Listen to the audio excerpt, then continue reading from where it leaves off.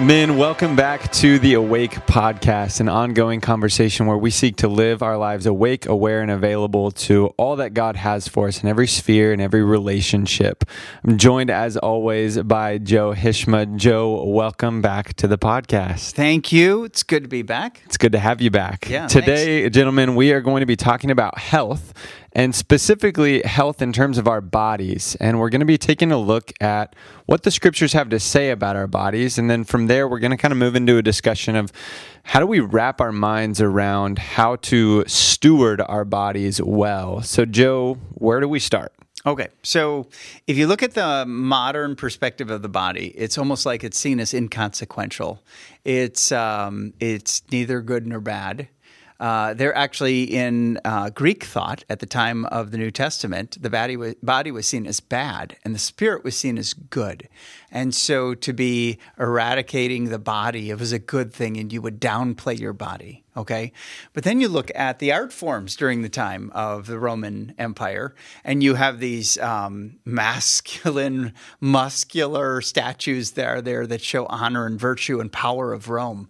And so in the midst of this conflicting viewpoint of is the body good? Is it bad? Is it evil? Is it, what do you do with this?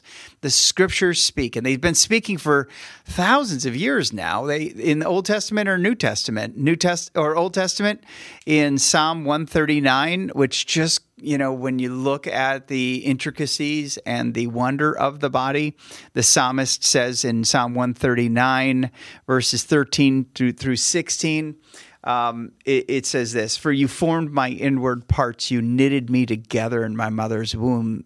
I praise you, for I am fearfully and wonderfully made. Wonderful are your works, my soul knows it well.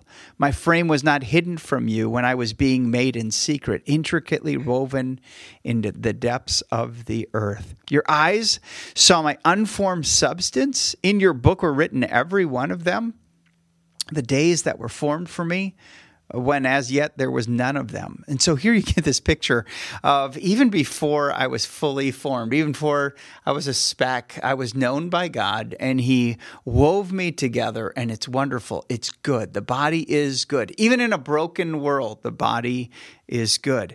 And so we get a few realities as a result of this. First one is this: my body is good and it's a gift from God. This should speak to a culture that basically says, don't worry about your body. It's the internal perception of yourself. That determines who you are. And we need to push back on that respectfully, always with gentleness, but with clarity, and go, no, our God calls the body good. It is important that I am male and a female is a female. And it is a good thing. God still gives His nod, His divine compliment that my body is good and it's a gift from Him. Secondly, my body is to be stewarded in a broken world. In 2 Corinthians chapter 5, it's interesting how Paul addresses this. In verse 10, it says this. It says, "For we must all appear before the judgment seat of Christ, so that each one may receive what is due for what he has done in the body." Isn't that interesting? I rarely would read "in the body." Mm-hmm. I just would read that word "done," whether good or evil. And so here it's a picture from even our physical nature that we're accountable to God, and it's a gift to us that's to be used to glorify Him, to make Him greater on earth, and then we'll ultimately give an account, just as we'll give an account with what did I spend? How did I use my energy? How did I use the gifts that God has given me? What we have done in the body is also something that's accountable before the Lord. 1 Corinthians, another passage is 1 Corinthians chapter 9, verses 24 through 27. I won't read the whole thing to you, but it talks about living with self-control, not being letting our flesh and desires and our passions drive us, but living with self-control. And then again, in Romans chapter 6. In Romans chapter 6, I love verses 12 through 14. It says, "Do not present your members to sin as instruments for unrighteousness, but present yourself to God as those who have been brought from death to life, and your members as God's instruments for righteousness. For sin will not have dominion over you, since you are not under the law, but under grace. Here, my body brings glory to God. It's something where I'm to manifest, I'm to reveal the greatness and the glory of God through my body. And so here, just in summary, my body is good. It's a gift from God. It's to be stewarded in a broken world, even though, we have things like heart issues and disabilities and genetic issues with us on how we process food, all those things. It's still to be something we steward well before the Lord. It's to be used with self-control rather than it's supposed to be under control rather than out of control in whatever passions are out there in the world. And I love what Paul says in 1 Corinthians 6 when he's addressing a very sinful, selfish, sexually charged audience in Corinth when he says, you are not your own. You've been bought with a price. So glorify God in your body. It ultimately says, look, this body is not mine. It's God's. And so I'm to steward it like I do that everything else that's God. From the gospel to the character of Christ to the gifts he has given me, my body is to be stewarded for him because it's his. It's his. He's the owner of it. And it makes me think of, I can't remember where the exact passage is, but it's in one of the Gospels where Jesus talks about it's out of the overflow of the heart that the mouth speaks. It's like there are these internal realities, but they play themselves out in a very physical way. So it's not like we can escape our bodies. It is a part of who we are, and it's important that we understand it well. That's right. And as you and I were talking about this, most guys are not thinking about their bodies on a daily basis. We know how we feel. We know that there's different impulses that come across our mind or interact with aspects of our bodies, but very few of us are worshiping our bodies on a daily basis. I know there's some, they do a lot of posts on Facebook, and usually with a shirt off and something like that. And I kind of look at that and go, what in the world? What are you thinking? That's a decent way to steward your body. Like, hey, look at God's gift to humanity. So we're probably a minority of us are dealing with that. I would say a majority of us are basically ignoring the body. We're busy chasing after kids. We're busy enjoying food, getting the job done, getting things completed, climbing the ladder, that we don't always think what's best for my health, what's going to steward this body well. And so we go passive with it. And anything that we go passive with it actually is now in a trajectory that's less than God's best. Yeah, it's on a trajectory towards unhealth. That's right. For sure. That's right. So then what are some kind of more practical ways that we can lean into stewarding our bodies well and taking seriously this call that God has given us to steward this temple that he is wanting to dwell in, that he's wanting to see glory come from? Sure. Well, let me talk about 3 key practices that if you can balance these 3 really well and pursue these 3, it's going to solve about 80% of the issues with your body. Okay? Sounds good. But just let me say this. All this was given to me by Dr. Rick Tagg, who's a dear personal friend of mine and spends his life thinking about optimal health. Okay? And he and I have written a 4-page article on this that we produced and had ready for an Unstuck series that we did probably 10 years ago. And what I've turned this resource into is a 4-page resource. All you have to do to get this whole thing is just email my assistant, Katie Geiger, at fbctopeka.com, and she'll send the PDF document to you if you want to go through that. And I just listed because we don't have time to go through all of it right now. But if anyone wants to do that, connect with, and if you can just put that in the link for the email. Guys, you're going to see her email come to you when we send out the announcement of the release of the podcast. So if you do want that article, make sure to send an email to Katie, and she'll make sure you get it. But 3 things: sleep, activity, and nutrition. Those 3 things. If you can have a good and godly balance of those 3 things, you will solve about 80% of the problems that people have with health. And the first one, let's talk about sleep. There's something about sleep that we have been made to find our rest, not just in God, but in the inactivity of our minds and our processing and our physical bodies to recharge with sleep. God has given sleep as a gift to us. And if you're not sleeping, you're not going to recoup the energy that's needed. And I don't know about you, but I've gone through times in my life where I could not sleep well. Oh, yeah. And usually what that happens, it robs the next day of loads of different opportunities. Mm-hmm. It robs the next day of my best, right? It robs the next day of clear attention. Sometimes it robs the day of wisdom because I'm distracted and I'm easily triggered in different areas. So the best advice I got on rest is to target for 7.5 to 8 hours of sleep a night. And I know that some of you, just to be difficult, are saying, I only need 4, okay? And all I would say is that's not humanly sustainable for the long run. Mm-hmm. You may go through certain times, like World War II veterans will tell you there were times when they were in the battlefield where they had 4 hours of sleep. That's all they could get. And all I would tell you is they paid for it later on. They had to get that recuperation. Yeah, or you're in the battlefield of new parenting. That's right. And you're not able to get that 8 hours there because your child just won't let you get it. That is true. That is true. And I've had mothers tell me that they didn't really get sleep until their child slept through the night, and therefore they were feeling it for years and years and years. You're right.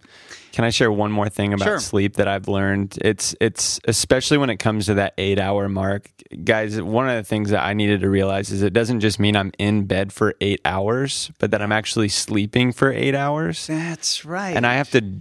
There is a shutdown process that we have to go through mentally, physically, in order to actually be able to rest when it comes to getting that 8 hours. And so sometimes it means we need to shut off the TV, shut off our screens earlier in the evening. That's right. So that we can be ready to get the sleep that our bodies need. Otherwise, and we might be in bed for 8 hours, but we might only be getting 5-6 hours of actual rest. That's right.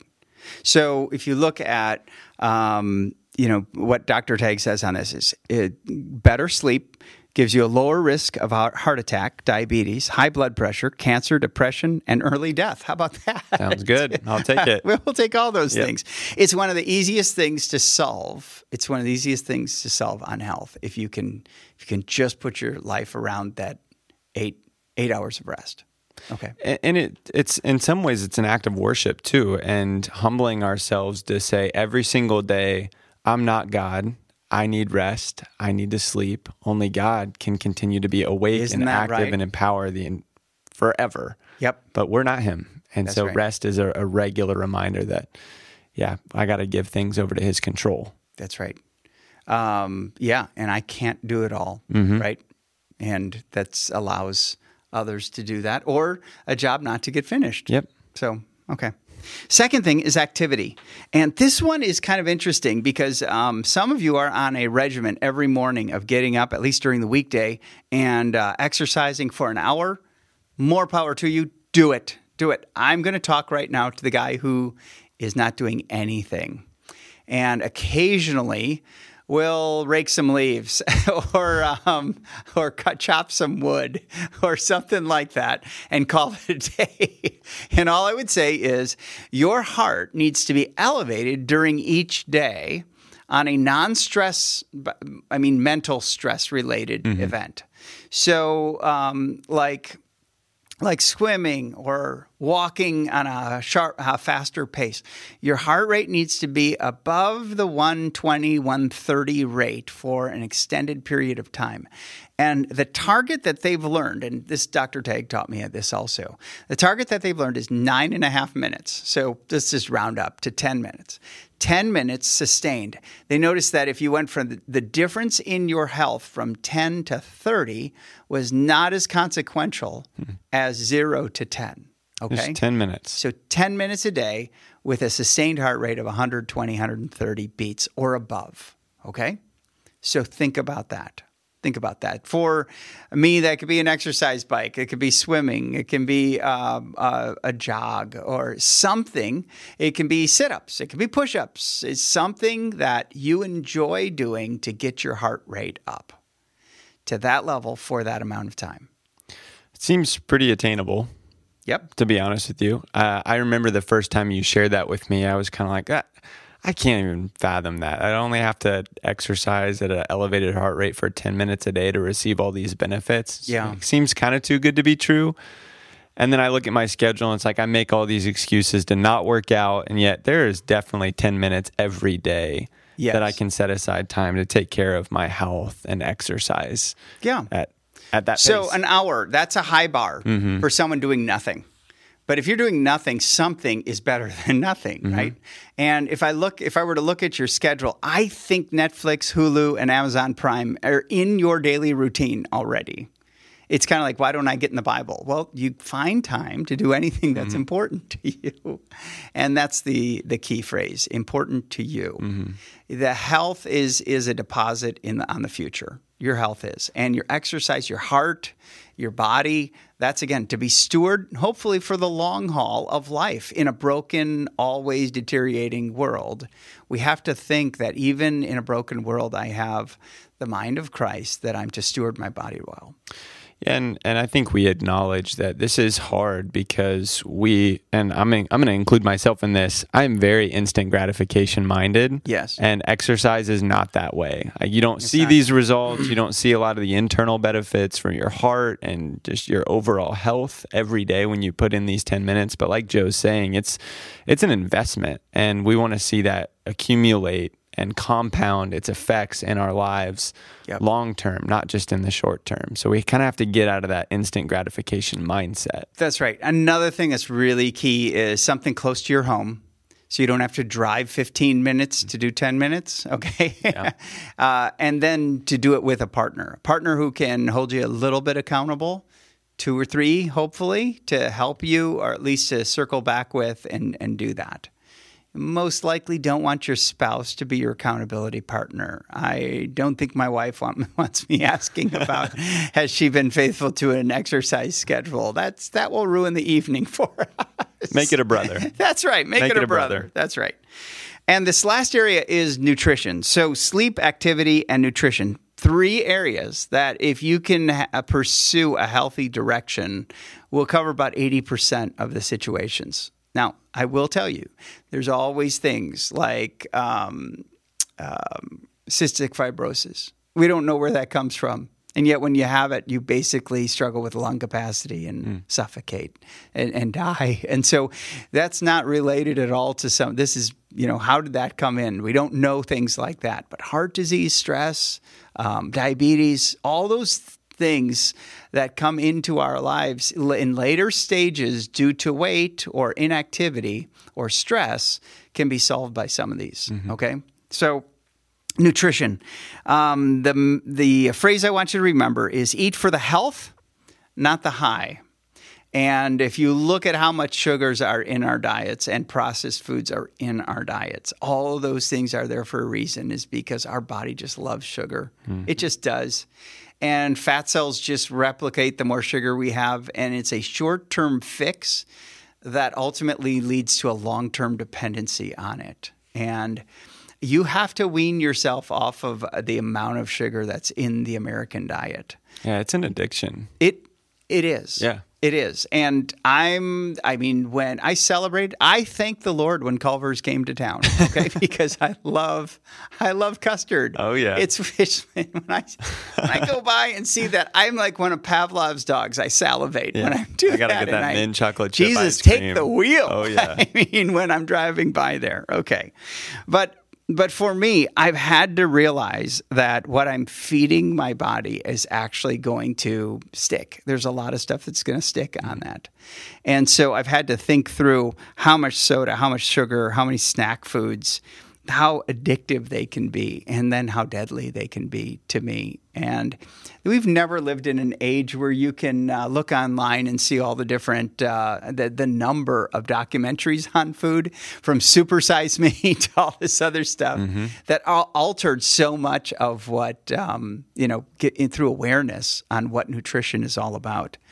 But it's so important that we pursue a more often than not healthy diet of what we eat. And as you walk into a grocery store, one of the general rules is buy around the sides and ignore the center of the store. If you can buy around the sides, most of that stuff is going to be better for you. So produce, your proteins, your cheeses and dairy if you're not allergic to them, eggs and things like that. Those are going to be better for you than all the processed foods of Doritos and all those other things that now as I talk about my mouth salivates because I love those things also. Yeah, I had a mentor in college who there's very few people that I ever meet that don't enjoy food, that just eat because of the health and because they need the energy.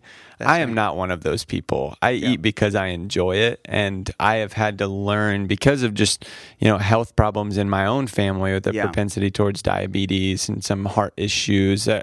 It's like, okay, I need to be cognizant of this. Even though I'm young, I don't have an excuse to be like, I don't have to care about my body right now. I want to see it as an investment for the long term. That's right. To begin, like you said, eating for the health and not the high, when it is so easy to stop through that drive-through and get that large Dr. Pepper for me. That's my vice. That's your vice? Yeah. Okay. Well, I feel your pain because Dr. Pepper is my favorite drink on that. But, so good. Once I got on a regimen more of water, Dr. Pepper tasted more like syrup, okay? And before, I just drank another one. But after, it's interesting. I will only go for one of those a week rather than before they were more daily on it. And I drink a lot more water, which is so much better for you than all the carbs of a drink. And I think that's a good point too, even as you're saying doing one a week. It's not about completely eliminating every... Cancel Christmas. Yeah, just get rid of it all. No Thanksgiving dinner. You can't have it. It's like, it's about progress. It's not about 100% being perfect in every one of those areas. If you don't get 8 hours one night, try to get it the next night. If you can't get those 9 minutes or 10 minutes today, try tomorrow. Just you wake up each day and you try to make that investment into caring for your body, because it's loving God through worshiping Him through what He's given you. That's right. And it's an avenue to love your neighbor as well. As you care for your body, you're allowing yourself to have the energy and the strength that you need to be able to continue pouring out in the environments that God has you in. That's right. So when you do this, let me just give you a guaranteed reality that you're going to face when you address sleep, activity, and nutrition. And that is, you're going to realize how addicted you are to comfort, to pleasure, and to worship food and passivity in your physical life. And those things are just going to surface, and your mind is going to say to you, "What are you doing? I mean, this is loss. This is less of a life. This is no fun." And ultimately, what you have to be able to say is, no, just food won't be my master. That couch is not going to be my favorite place in the world. It can't be the favorite place in the world. There's other things that God has for me to be, and other places God has me to be, that I can see and interact much more than just with a screen. Yeah. So that's awesome. Joe, thank you for giving us a perspective, not only of some practical ways that we can navigate stewarding our bodies well, but also just rooting us in the Word of God and bringing us back to, from Old Testament to New, that God has a purpose for our bodies. They are a good thing, and they're meant to be stewarded well. So thank you. Any final thoughts before we wrap things up? As you're going to go through those questions, and hopefully you're still meeting with your guys. Just go authentic on that, and try to affirm people where they're at, and not just be the solution. Some of you have got the body down, and I can tell you, most of us who have the body down don't struggle with the genetic issues that were passed on to us of how our body processes food. That is at play. And so we've got to do this with gentleness and with grace and with humility, where we come alongside of each other. I know people whose bodies process food totally different, that for them to lose takes them 3 times more the effort than it would take me. And we just have to have grace with that and celebrate it all the more when they're pursuing that direction. Absolutely. And amen to that. And so, guys, this week when you see the email come out, just remember that if you want this article that was worked on by Joe and Dr. Teg together that covers in more detail some of these key health practices, be sure to email Katie Geiger. Her email is going to be coming to you in the announcement that we send out here soon. I just want to share one more announcement, and that is about our upcoming Daddy-Daughter Dance. So hopefully you're listening to this before October 7th, but if you are and you are a father of a daughter from ages 0 to 18, we would love for you to join us for this dance. This is going to be an incredible opportunity for you to have a special night with your daughter that she will not forget. So be sure to head to fbctopeka.com/events to buy a ticket for that, and she will thank you. I promise you that. So guys, thank you so much, and we will see you next time on the Awake Podcast.